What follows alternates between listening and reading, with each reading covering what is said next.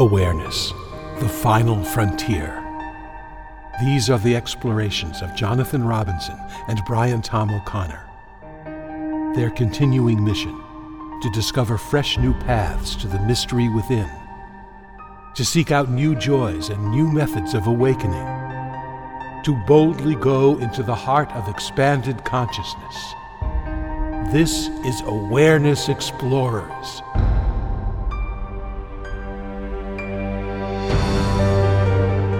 Well, welcome, Awareness Explorers. This is Jonathan and my trusty co-host, Brian Tom O'Connor. is there. Are you there? I'm There here. you are. There you Somewhere. are. I'm very excited today to have not only a great guest explorer, but a personal friend of over 25 years, I think now, which is almost embarrassing to say. And I'll say a little bit about John just from personal experience. I knew John Astin because he is a great singer-songwriter. In fact, he's my favorite singer-songwriter in the world. So for me, this is like interviewing Paul McCartney or something. But not only is he a great singer-songwriter, I found out later, kind of unrelated, that he's also a very well-known researcher in the field of consciousness and a mystic himself. So we have a lot of great questions to ask him. He just came out with a new book called, why don't you say the name of your book, John? It's called This Extraordinary Moment. And it has a subtitle too, right? Yes. Moving beyond the mind to embrace the miracle of what is. We're going to ask him about his book because I found it very interesting, and Deepak Chopra had a really nice thing to say about it. And it's also a new way of exploring awareness, I think, in some ways. And it's a approach that is now starting to gain momentum as far as I know. And I call it the approach of pure experience. I don't know if John will call it that, but it seems to be something that I'm hearing a lot about, I'm starting to read about, and John has a lot of practical tools to help people move in that direction. So let me ask you a first question, John. Every now and then I'm reading consciousness research information, and I come across your name, and it always surprises me. It'd be like, you know, reading about Paul McCartney and then finding out that he's this well-known botanist or something. Anyways, so you've created some measurements of mysticism and consciousness in some ways, and I don't really know much about them, but I've heard that you have some kind of test that you've created that helps people to measure their state of consciousness. Is that a safe way of putting it? Yeah, I think I know what you're referring to. A doctoral student of mine many years ago was doing his dissertation on, he was interviewing a number of non-dual spiritual teachers, probing into their experience of reality and trying to kind of understand that. And so he and I came up with, together, an impossible task of trying to capture through a sort of self-report little survey something about people's experience in relationship to spiritual realization and so on. And we called it the Non-Dual Embodiment Thematic Inventory, the NETI.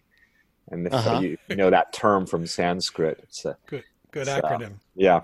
And then we never did anything about it. He used it in his dissertation. And then some people got hold of it. I think Jeffrey Martin of the Finder's Course got a hold of it somehow, because he and I had been in touch, and he apparently expanded upon it a bit, and then they used it in some of their research. And yeah, you know, it's a funny thing because in a certain way, it's ironic that you're bringing this up, because so much of the essence of what I'm writing about and teaching about is that what's going on here, let's call it reality or experience, whatever we call it, we're just throwing a name at it. It's whatever's present here right now, is simply not, it's not capturable.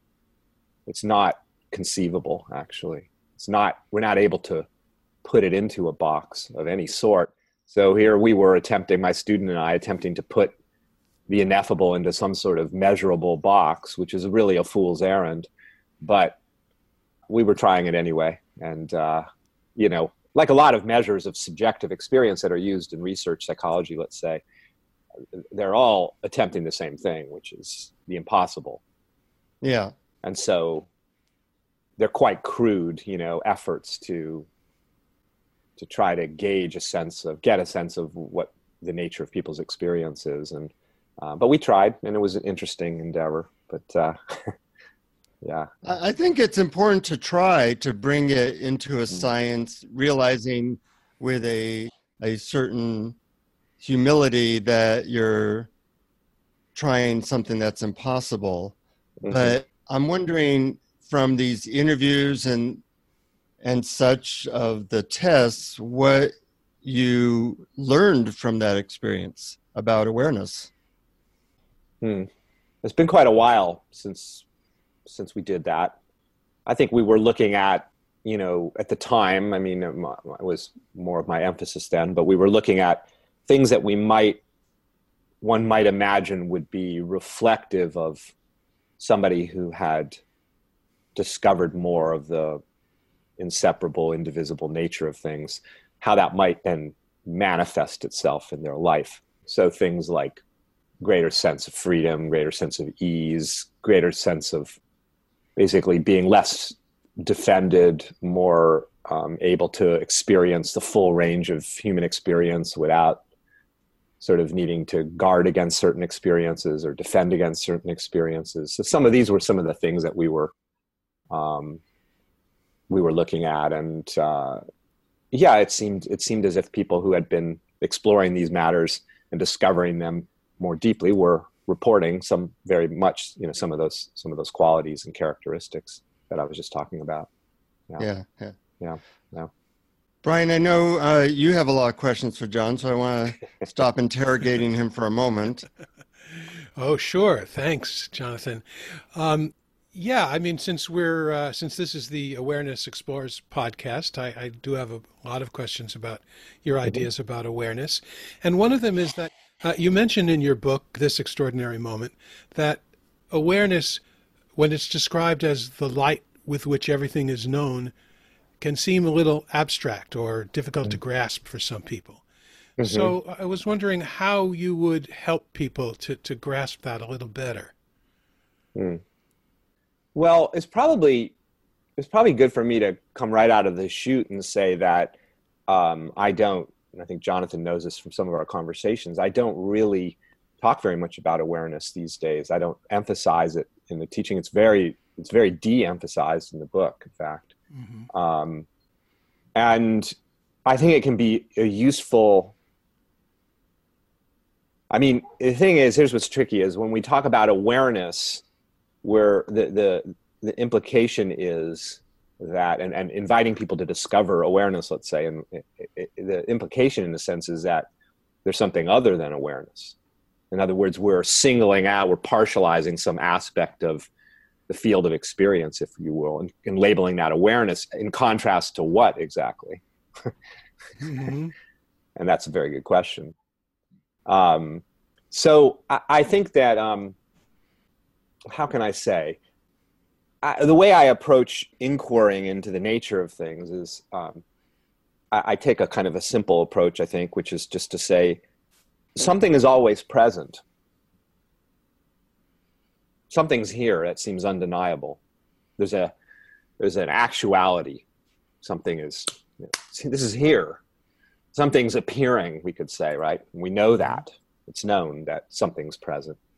And really the central question of the book, in my work now, is what is that that's present? I mean, what is it actually? Fundamentally, what's its nature? And of course, we humans, and the consciousness, if you will, of the human has found innumerable ways to characterize what's present, right? To describe it and define it, categorize it and characterize it, which is remarkable. But what's so interesting is that we, because of that powerful capacity to seemingly capture in language and concepts what this is, what any moment of experience might be, however we might characterize it, it leads us to kind of believe and assume that we actually know what it is because we have a name for it. And that holds true, by the way, for what we might, as spiritual folk, call awareness. Mm-hmm. As I could ask the same question about awareness as I might of any other thing we might label as an experiential phenomena, if you will, and ask the same question as I do in the book. Well, what is it? What is awareness? And when I pose that question, I always want to emphasize that the question of what is this? What is any experience? It is not an analytical question. It's not a question to ponder intellectually and come up with a sort of a analytical, if you will, explanation for what it is. Oh, awareness is the firing of neurons in the brain, or even to say awareness is the knowing function of the mind, or even that is an analytical response. When I say, what is it? I mean, yeah, what is it actually? Like, what's it, I say in the book, I say, what's it made of? Mm-hmm. What's the substance, if there is any substance to it? By asking those questions, and there's one of the things I liked about the book is there were a lot of practical exercises to help people go from their mental labels, trying to figure out awareness or trying to figure out what they're experiencing, to a almost like a Zen-like direct experience of everything all at once. Mm-hmm. Is that what a lot of these exercises and questions are trying to do? I mean, ultimately, I would say the inquiries and the guided practices are designed to reveal, evoke the recognition that what's here is not resolvable. It is not graspable. It can't actually be pinned down as being something, actually. You can't get to the bottom of what anything is. And even the simplest, most mundane of human experiences, like, I don't know, the taste of a strawberry. Okay, so you know what that is, and I give it to you, and you taste, and you go, oh, I know what it is. It's a taste of a strawberry. But if you actually, the word I use a lot is feel. You feel into the experience. And it's very hard to, in fact, I don't even know how to explain how to do that in a sense, any more than I can explain how to balance yourself while you're walking. No one can explain that to another human. It's like you have to find your own way to figure out how to swing on a swing. You don't know. I remember trying to teach my daughter how to swing on a swing, and I realized I actually couldn't do it. She had to find her own way to it. And I think it's quite similar to feel the nature of what's here. What's interesting is that all we're ever doing is feeling the nature of what's here. So it's actually quite easy. Yeah. That's what's happening right now, is you're feeling the nature of what's here. And very quickly, consciousness seemingly resolves what it is. Oh, well, what's here is me sitting in a room talking on a computer with my old friend and another guy, Brian, who I've just met. You know, it's like it's instantly rendered that entire thing. Like, I mean, talk about a miracle that it can do that. Like, just like that, right? Yeah. So what is it actually doing? I mean, how is it taking what is arguably a sea of infinite information and complexity and turning it into, oh, this is what it is. And there's no answer to how it does that. I mean, it's unfathomable. But if we investigate like our actual experience, we can begin to discover that, and this is the essence of the book, is that what we think, the original title of the book is It's Not What You Think It Is. And the reason I like that title so much is that it captures the essence of what I'm talking about, which is well, let's take something that's very mundane, like somebody you know in your life, like your wife, okay? Mm-hmm. So you have a relationship with this person and you carry around with you a whole host of ideas about who she is, right? Mm-hmm. That's just natural. And you can even recognize, oh, there she is, right? I mean, that's her. That's my wife. I can see her. She's recognizable. I recognize certain personality characteristics that are familiar to me. So these are all kind of your working framework of who your wife is, right? But if you actually feel into who she is and explore what she is experientially, the experience of her is complete. In the moment. Yeah, which is the only, right, that's the only time you can ever experience her, right? Yeah, but, right. Yes, in the moment. You can quickly begin to see that she's wildly, what she is completely beyond your ideas of what she is. Yeah. She's much, much, much, much more. In other words, your ideas are like a very crude oversimplification of the complexity and the depth and the multidimensionality that is that being.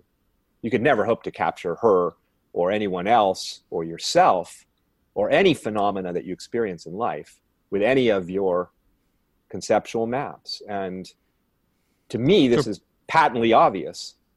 So part of a spiritual explorer's jobs, so to speak, is to, first of all, realize this funneling reality and turning into concepts is always going on. We're really a couple steps away from reality, and to try to get closer to it by first being aware of that process and maybe doing simple practices that bring us closer to the actual experience of infinity in this moment. Yeah, I mean, I think that, and yes, and we don't need, the cool thing is that we don't need to get rid of the concepts, nor really can we, as far as I can tell. I mean, there's times maybe where the conceptual apparatus gets so quieted or so shut down, maybe through intensive practices or drugs or something, that can happen. But it's not necessary, because the actuality is, it's like the two, it's almost like two realities existing simultaneously. There's what's here, and then there's the interpretation of it, and they coexist quite happily, and they're not actually two things. Yeah. They're one thing. But, here's a simple example. So in case this sounds overly abstract. So conceptually speaking, we carry around with us this assumption, and it's just a conventional reality, that we're separate subjects in a world of objects, navigating a world of objects, right? I mean, that's just, right? I mean, that's just an assumption that we walk around with. And now, if we just feel experience, like feel what's here, I ask you guys both, and anyone listening, can you actually find in your experience any boundary whatsoever, any line of separation anywhere? It's all made up. Yeah, experientially, there are no boundaries anywhere. You never get to a point where something ends and then something new begins, as you might with you have a boundary, like, oh, I get there and there's the wall, and then beyond the wall is the next phenomena. No, it's an inclusive continuum. It's seamless. There's no edge anywhere experientially. So that's an example where, as I say in the book, if you look, you will begin to notice that experience deviates in radical ways from what we think is going on here. And that's just one example. I mean, another is that we imagine that experience is actually definable, but if you actually look at experience, you can begin to notice that you can't put it into words, actually. You can't try to convey what you're experiencing right now. Yeah, as I read your book, it started to be a little bit like a drug trip, because it subtly attacks your experience of reality from a lot of different angles, until eventually, there was like a surrender. Okay, I give up. And I started to experience things outside of my mental constructs so much. And I found that really interesting. Was that your experience, Brian? Yes, as a matter of fact, the more I tried out the practices that are described, the more the direction of attention went away from the conceptual into direct experience. And you describe that direct experience as, well, as indescribable, as ineffable, as there's so much more going on than how we label it and how we categorize it. But it did leave me with a question, although I could feel it directly as an enjoyable or an intense or an awakening or enlarging experience. I'm still curious about how or why seeing experience as indescribable is beneficial. In other words, how does it help us with our well-being and happiness? Well, that's a good question, and certainly one that many people would ask, because often what brings us to teachings, is some sense of trying to find freedom from some aspect of our experience, right? Resolution of something that's troubling us, or some version of suffering. The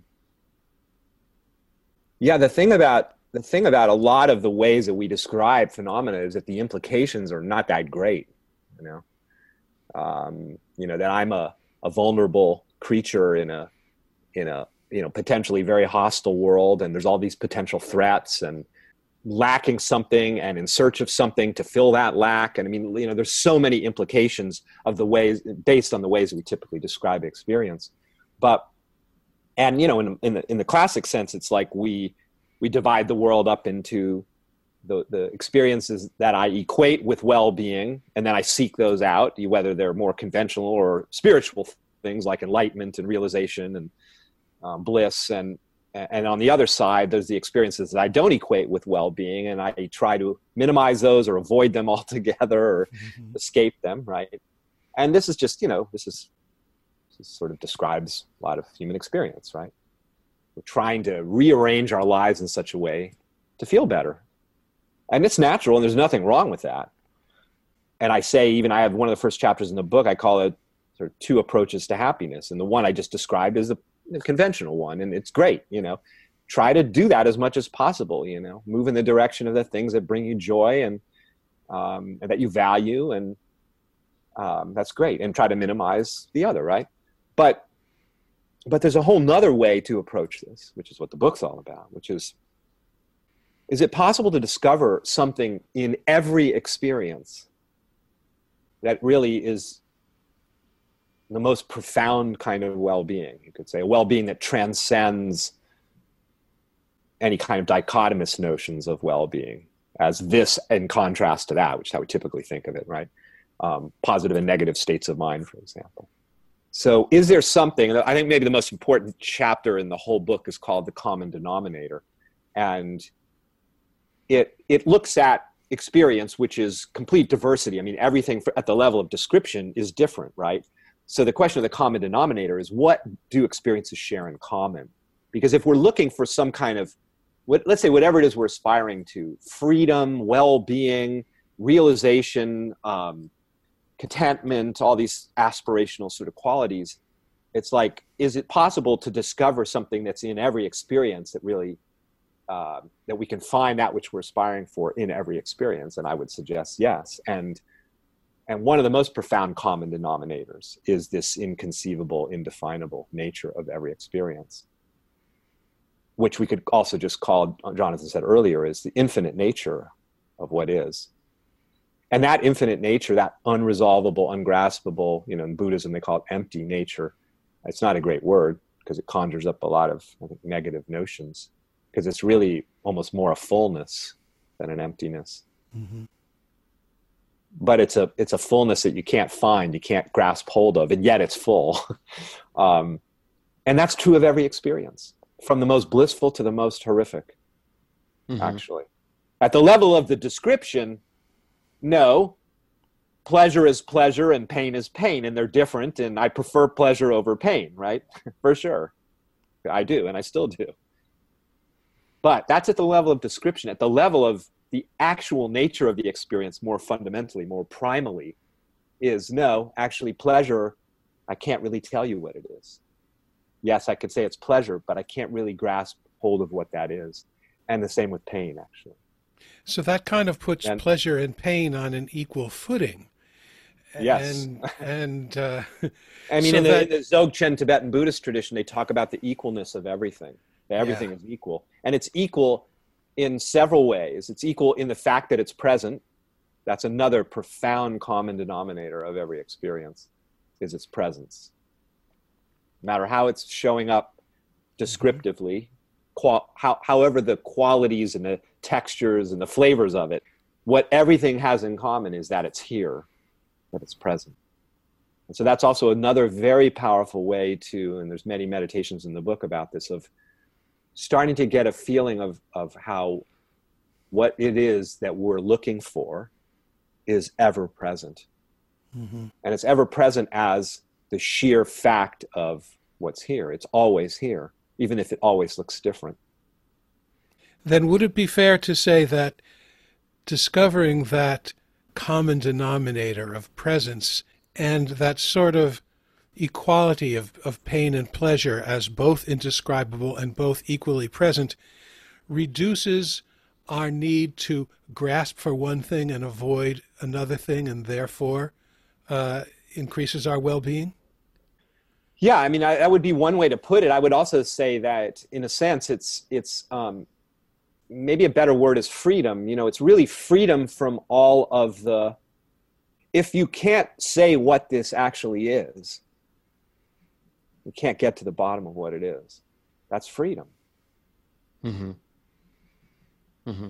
There's no, in fact, you could say it's beyond freedom and bondage. In other words, you can't characterize it. It's neither, in a sense. But if we put it in some sort of human terms, we would say it's liberating, because you're liberated from all the notions that you have about it, as good, bad, or otherwise. It's just pure free fall.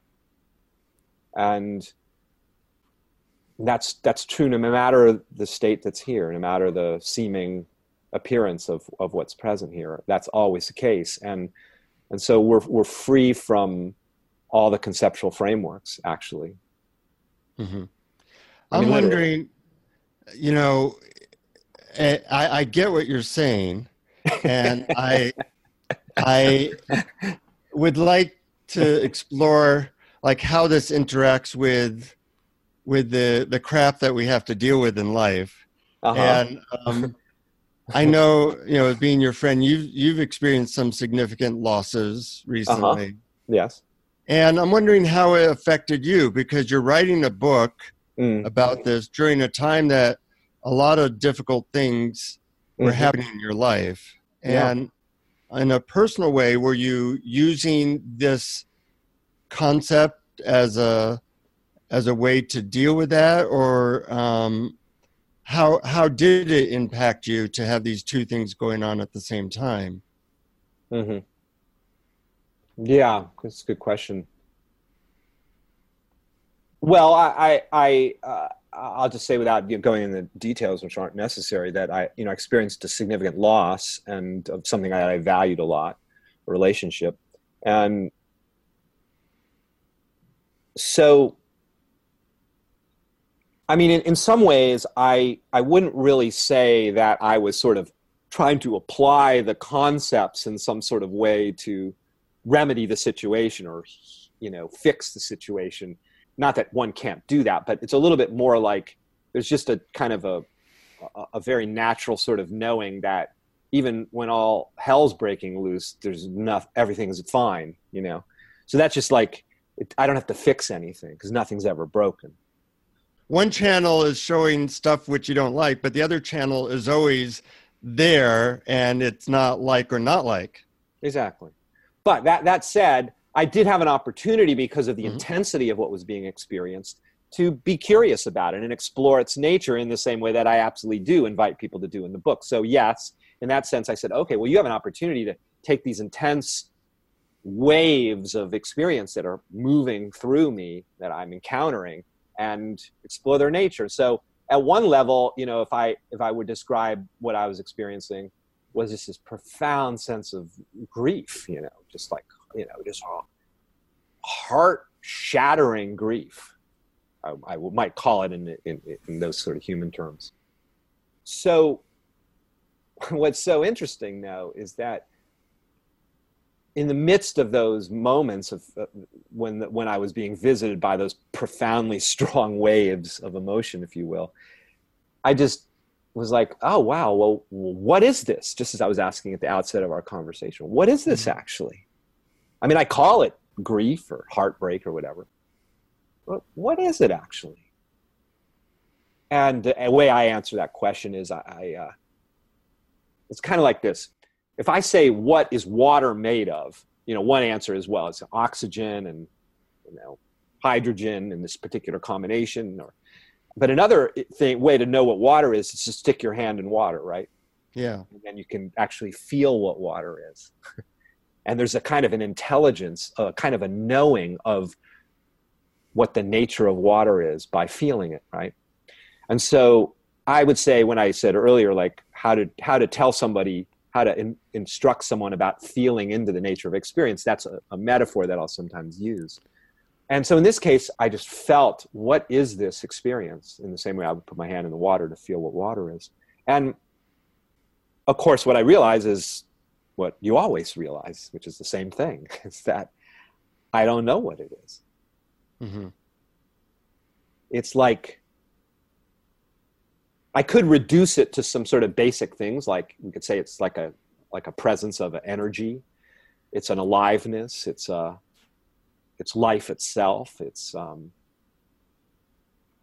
But as I just kept exploring that, I just kept feeling it's just a complete mystery of I don't know, you're just left speechless because you can't really say what it is. It's the presence of the mystery itself. Mm-hmm. And from that perspective, it's like, if I put it in theological terms, it's just God. Yeah. Just like everything else. So it's very interesting. It's like, I think more and more these days that reality is like kaleidoscopic. It's like, from one perspective, it looks like this, from another perspective, it looks like this. Get very far away from it, it looks like this. Get really, really close up, it looks like this. Look at it from this point of view, and so it's like turning the kaleidoscope, and we can see everything almost from an infinite number of perspectives. And so in a sense, from one perspective, it's like, oh my God, this is a terrible thing, and I don't wish this on anyone, and it's really difficult and challenging, and I'm looking forward to when it ends. That's like one perspective. And then you just shift the kaleidoscope, and from another perspective, it's the bliss of reality itself. I mean, literally. It's complete aliveness, complete vitality, complete presence of existence itself, showing up in that particular way. And touching into that is profoundly liberating, because you realize, I said this to a friend recently, it's a kind of irony. It feels like the more I am catapulted in a certain way beyond the human, even calling ourselves humans is just a description. What are we really? We're a dance of transcendental energy and light and consciousness. And I mean, I'm just throwing words at something that can't be described. But, it's, I completely lost my train of thought. That's what happens when you start talking about this stuff sometimes. But, you're going beyond the mental concepts now, and you can't come back. Where did I go? You had a question, Brian. Well, you're in the bliss of reality, as you described, which was such a beautiful phrase. Yeah, I know there was a point I was going to make, but oh well, maybe it'll come back. It'll come to you. But meanwhile, it occurred to me as you were talking about putting your hand into water and really asking, what is this experience of grief? What really is it? Mm-hmm. That you're really diving into it.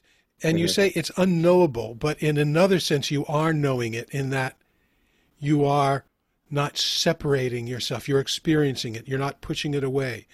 And therefore, you're kind of dropping the strategies that you have to not have certain feelings that you don't want. And it seems to me that it's often those strategies to avoid feelings that is the difficulty and the pain. Yeah, you just brought me right back to the point I wanted to make, so thank you. Oh, good. Which was that as I'm catapulted out of the human, in a sense, or I recognize more and more the transcendental nature of every experience. It is beyond our ideas and concepts. In a funny way, it's like the more freed up I feel to just be the fullness of what we might call a human being, is because there's no, I remember when I was going through this particularly difficult time, and I was talking with a friend, and they were kind of having they could feel like there was a lot of emotion, and they were sort of wanting me to not be feeling that. And like, come on, it's like, stop being so upset or something like that. And, and the thought occurred to me, is like, why would I want to stop that? It was literally this feeling of like, I don't know. It was just this sense of like, it was completely fine to be experiencing that, even though I wouldn't wish it on anyone necessarily.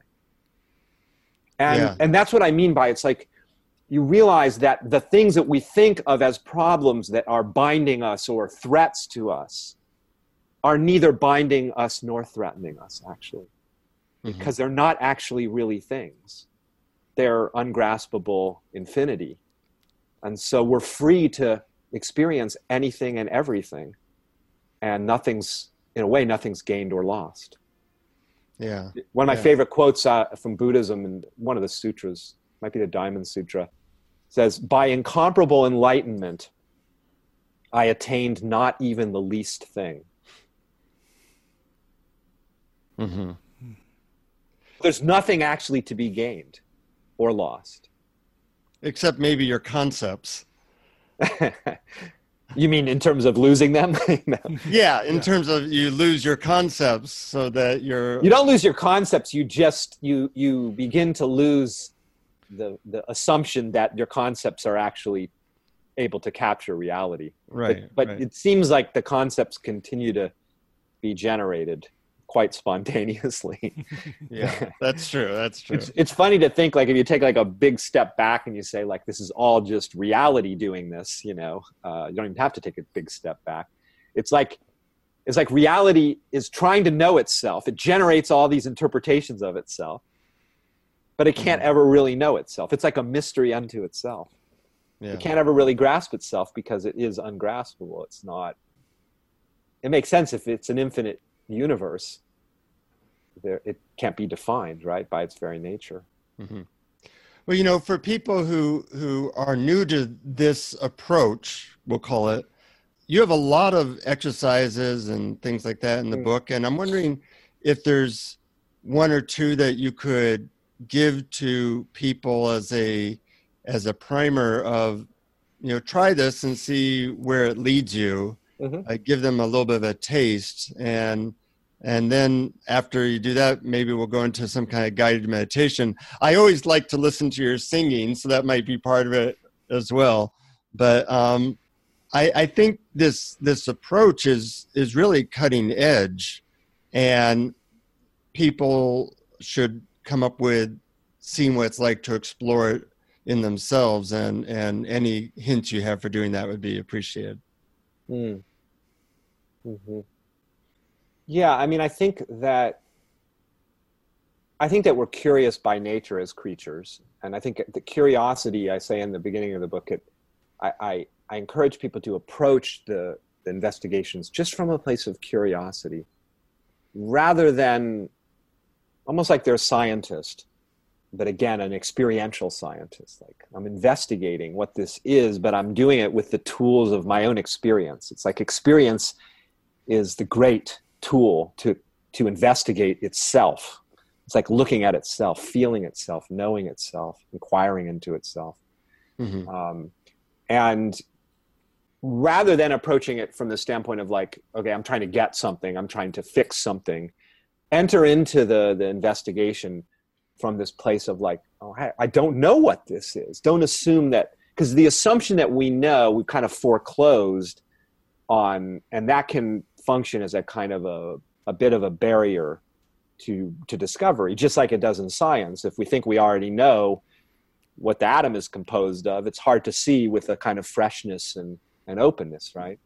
Yeah. It's the same here, to come, and that is maybe the only thing that's tricky about it, the inquiry from my standpoint, which is that I mean, I do this with my students. I teach grad students, and I talk about this stuff as well. And I was just doing the other night.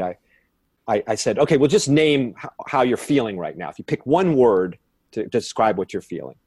And somebody said, well, I feel kind of tired right now. I said, okay. So I said, well, what is tired? What is it? And an example that I use, which I think seemed to be helpful, is here, if I have a word to describe this thing here, right? It's called an iPhone. So that word points to something in experience, points to this, right? The word points to that. So what does the word tired in this example, what's it pointing to? Mm-hmm. What's it referring to, actually? Go there. Go to what it's referring to. And that's a really powerful. I love that exercise. Yeah. It's really powerful. What is it referring to? And there, of course, they didn't have an answer. I said, well, that's the answer. Don't know what, it's like, it seems like, this is the trippy thing, it's like pattern recognition. It's like we see this thing called tired. It's like a pattern it's a way that life seems to be patterning itself as contrasted with exhilarated. It's a different pattern of life, we could say, right? And it's recognizable just like that. I know what it feels like. I know what tired feels like. It feels like tired, right? It's a pattern. I can see it. But then when you go to investigate what are the things that make up that pattern, you discover that there is no pattern there, actually. It's unpatterned. It's unstructured. It's open-ended. And it's always moving. It's always changing. Well, that is probably when I talk about, and we said earlier, that finding out the ways in which experience deviates from what we think it is, you just hit upon maybe the most important piece, which is that we imagine we live in a world where things are holding still, like you're more or less stable, like you are what you are now, that kind of like you were more or less a second ago and 5 minutes ago, right? Yeah. But actually, you're not. Yeah, I like to say that we look at the world and ourselves like we're nouns, but everything's a verb. It's so funny. I just wrote that this morning. I wrote. Oh, you stole it from me, is what you did. You just transmitted it to me through the ether. No, I wrote, there are no nouns and there's only one verb. Being. Yeah. Everything is. Everything is being. But the reason there's no nouns is that whatever it seemingly becomes as a thing, because it's dynamic, what are you naming? It's different in the next instant. So it's never holding still. And again, this is simple. Just notice your experience. It has no duration. It's always changing. And the implications of that are quite profound. Yeah. They're quite profound because they completely shatter our conventional notions of what's going on here, don't they? And that you don't have to sit on a cushion for 30 years to find that out. Just look right now and see that nothing's holding still. One of the things that's made you such a good teacher is you have a couple of ways of impacting people. One is through a scientific viewpoint. One is through, little exercises like what you just gave, but also impacting people through your music and the heart. And I find that pretty unique because most people gravitate towards one or the other, and you seem to, it's like a triple whammy. So I get too bored doing one thing. Yeah, well, that's good for us. And, you've affected a lot of people through your music and opening that way. And I'm hoping that maybe you could give people a taste of what I'm talking about, because a lot of our listeners don't know your music, but it does seem to really open people's consciousness. I mean, I listen to probably one song of yours every day for 10 years as the beginning of my meditation, because it would take my vibration from one level to a much higher level. And anything you can say about that, or maybe give people a little bit of taste of what that is that I'm talking about, because I think it's a very underutilized thing. You'll sometimes use the words of Rumi in your songs or other mystics, and it's really a ride that you're taking people on to maybe raise their vibration. And I'm wondering if you look at it that way, and maybe you can give people a taste of what that's like. Yeah, I'm happy to can share a little song over our Zoom call. That'd be nice. Yeah, I mean, I don't understand the mechanics of how music impacts us. I remember the great Sufi musician and mystic Khazar Inayat Khan said that, we're at one level fundamentally we're vibratory creatures, energy vibrating, and music is of course vibration, and maybe that's one reason it can have such a powerful impact. I'm certainly intentionally creating music with the idea of evoking something of what we have been talking about for the last, half hour or whatever. So for example, I was talking about finding this common denominator, right? So there's a song maybe I can do called No Escape that sings basically about this, that we think we're seeking something like freedom or being in the present moment. And imagine that what we're seeking is not this right now as it is. That's why we're seeking it, right? But what I'm suggesting in the song and pointing to is that no, actually everything is made of this same inconceivable substanceless substance. So we're never apart from it. There's only this. It's my favorite word these days, is this. There's just this. And this is it. Yeah. There isn't anything else. Ever. And this song is really very much about that. And it uses the metaphor of, there's just this ocean of this. And the ocean's nature is that it's wet. And so everything is wet with that ocean of beingness, that ocean of existence, that ocean of reality itself. Would you like me to share that song? Is it now a good time to do that? Yeah. And as you get your guitar, I would invite our listeners to, when you listen to a John Astin song, you're kind of being guided on a musical meditation. And somehow the words and the music are really a guided meditation to take you to a certain place. And with that introduction, I'd love to hear that. Me too. I just want to say one thing that's kind of a fun play kind of on the paradox of things in the song, which is that it's what I'm basically singing about is that in a sense, we're trapped here. You can't get out of here. Try to get out of here. The presence of what's here. You can't escape it, right? Where would you go? You would go, if you went somewhere else, you would still be here. Mm-hmm. So no matter where you go, you're always here. So in that sense, you're stuck. You're stuck here. Turns out, though, that that's the great liberation. Is that everyone's trying to get into here. People write books about it. Be here now. It's like, the power of now. It's like, you can't escape now. There's nothing to seek for other than to recognize that there's no escape. That's what the song is called, No Escape. The mic that you have picked up your voice better than the guitar. Uh-huh. And so I'm wondering, it may be fine for the podcast, I may listen, but I was wondering if we might try another take. Yeah. Or another option is that we actually just play, as the meditation, play the song from your CD. Though I you don't could know. do that. You could do that. Uh-huh. Yeah. So yeah, that would be an alternative. Would be to go ahead and said, we're gonna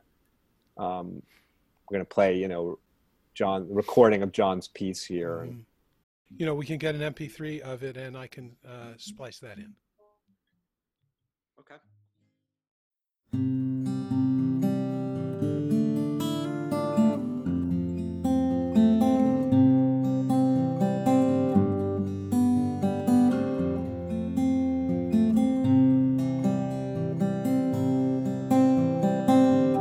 There is no escape from here. We are hopelessly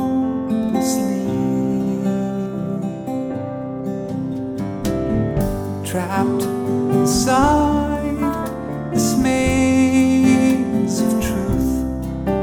There is no dry land here.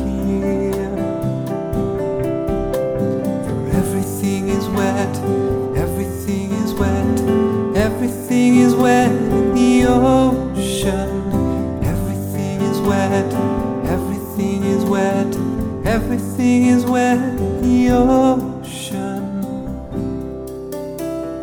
There's no escape from here. We are hopelessly trapped inside this maze of truth. There is no dry land here. 'Cause everything is wet, everything is wet, everything is wet in the ocean.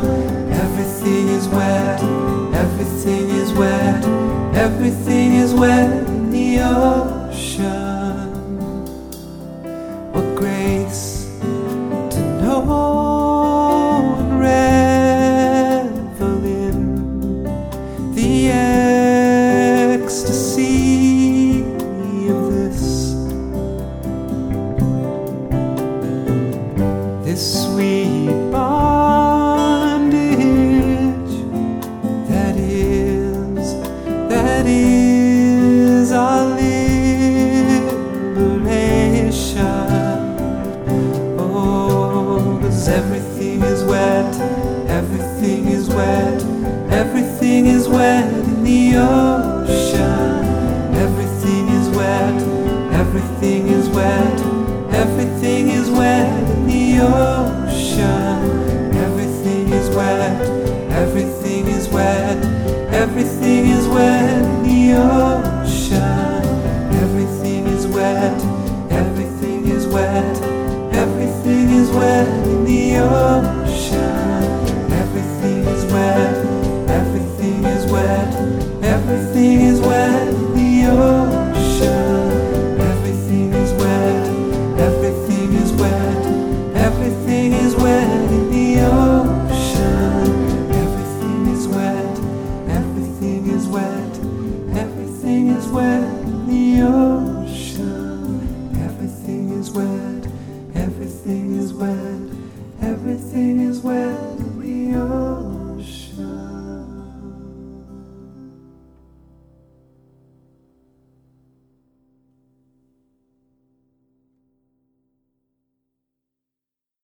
Beautiful. Just letting the waves of everything is wet crash over you and open to it, Lovely. no matter what that wave is. Exactly. Yeah. It's all the ocean doing what it does, which is waving. Right. It's nice. See? Beautiful. Listening to that always changes my consciousness, and I have a feeling I'm going to have the everything is wet in the ocean follow me throughout the day. Yeah.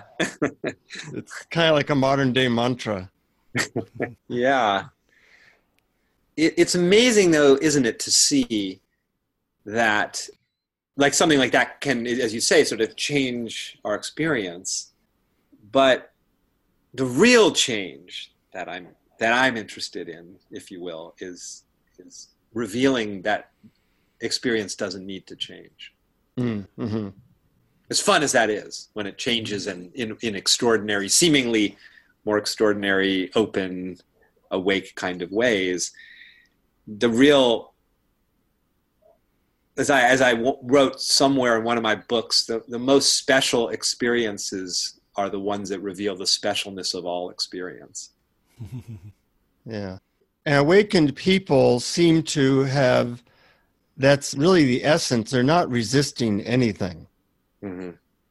And until one lets go of trying to manipulate experience, Mm-hmm. you are always trapped. Seemingly, yeah. Yeah. That's the funny thing, is we're not actually trapped. Right. It just Right. seems that way. It can be a convincing mirage. It's a beautiful paradox It is. when we're not trying to change anything, somehow things change. Definitely very profound. Yeah, that's for sure. That's for sure. How can people find out about your book and your website and your music? One of the gifts I like to give people is your music, because it often really impacts people in a heartfelt way, and we certainly need that in today's world. My website's easy. It's just my name, johnaston.com, and everything is there, music, books, and I'm also on Spotify for people that are Spotify lovers. You can listen to me for free on Spotify. Nice. Nice. I'm writing that down. Yes. I mean, you have to buy Spotify to be able to do it, but Yeah. but that's a fun way to hear it. Any comments, Brian? Anything you want to say?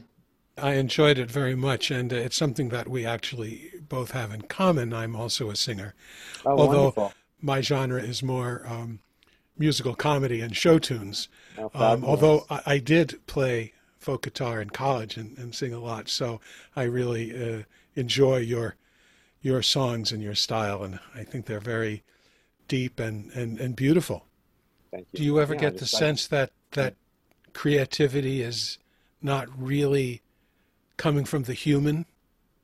Yeah, I mean, if we really look, we can't say where anything's coming from. Mm-hmm. Really. I mean, right?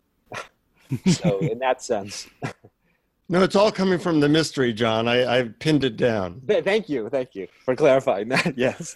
So in that sense, it's like we're creating it, and we're not literally, Mm-hmm. I mean, I don't know how to make anything in a sense, I don't know how to, funny, all these things we sort of just are doing all the time, like words and concepts. And I mean, we have no idea how we're even generating those. I mean, how do you create a thought?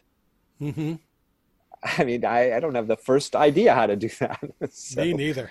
So in that sense, it's like almost laughable that that we feel as if somehow we did it. It's like, no, we're being done. We're being moved by some inexplicable force or intelligence, or that we obviously partake of. It is our nature. We are that force and intelligence. That's what we're made of, you could say. So in that sense, we're not creating any of it. Yeah. Well, thank you for the generosity of being the channel through which that force can come to us. It's a lot of fun. Yeah. That's for sure. Fun is good. Fun is good. That's what we got, actually. So I want to hear your meditation or the thing from your book. All right, well, so this meditation is called the Borderless Field of Being. Notice that you are here, that you're alive. Let yourself feel this simple fact, the undeniable presence of your own existence, the simple feeling of being.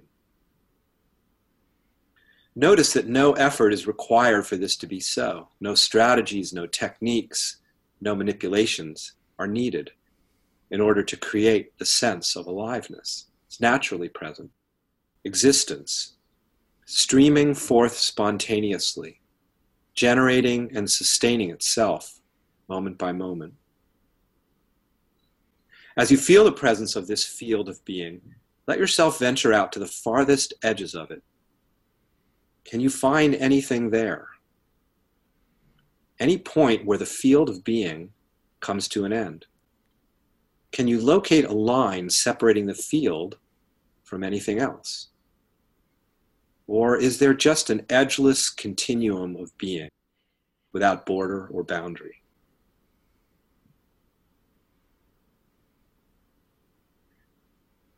Notice that no matter what might be occurring within this boundaryless field, being remains as it is, unalterably alive and present. Feel the way in which the field is not circumstance dependent. 1,000 different thoughts, feelings, sensations can appear and disappear, and all the while, the field remains. Being continues to be. Existence continues to exist, no matter the shape or form it may be taking. Feel the ease, the fullness, the rich lusciousness of being.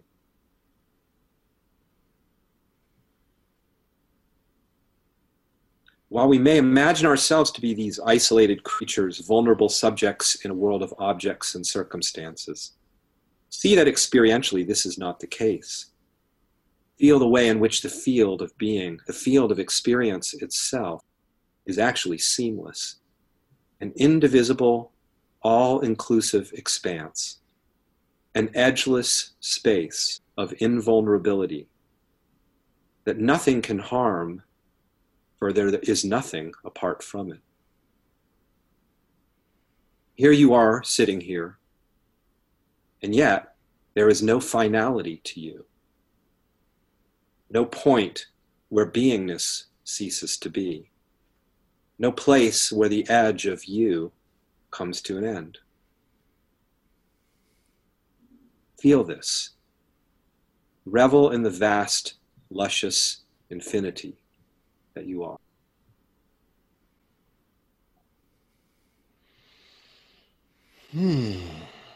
Lovely.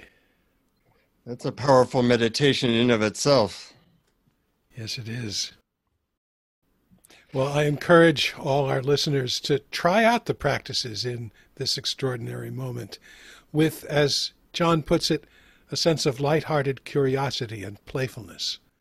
I loved that phrase in your book. Mm-hmm. Yeah, I think that spirit of playfulness, childlike playfulness, sometimes it gets a bit, I can't remember if it ended up in the book or not, but I wrote a chapter called Over Dramatizing the Path, and it did, and that was where I got that quote from, that section. Okay, yeah. Yes. Where it's like, oh my God, it's like this onerous thing. It's so serious. It's like, sometimes you go to I don't want to pick on Buddhism, but you can go to a Buddhist meditation thing. It's like, God, it's so serious and kind of dense with a kind of heaviness. And really? I don't know. What if this really wasn't serious? At all? This was playful. Yeah. Yep. You're talking to the writer of Awareness Games. And Games was a key part of that title. That's right. Yeah, exactly. Why not? I mean, why not make it playful? That feels to be the spirit of, I don't know, reminds me of my first teacher, spiritual teacher, Yogananda. And in that book, Autobiography of a Yogi, all these amazing spiritual experiences with these different beings that he met along this journey. And then he has this big kind of awakening experience, and he writes this poem called Samadhi, detailing the experience and all this stuff about galaxies exploding and the oneness of everything. And he gets to the end of this long poem, and he says, "And I,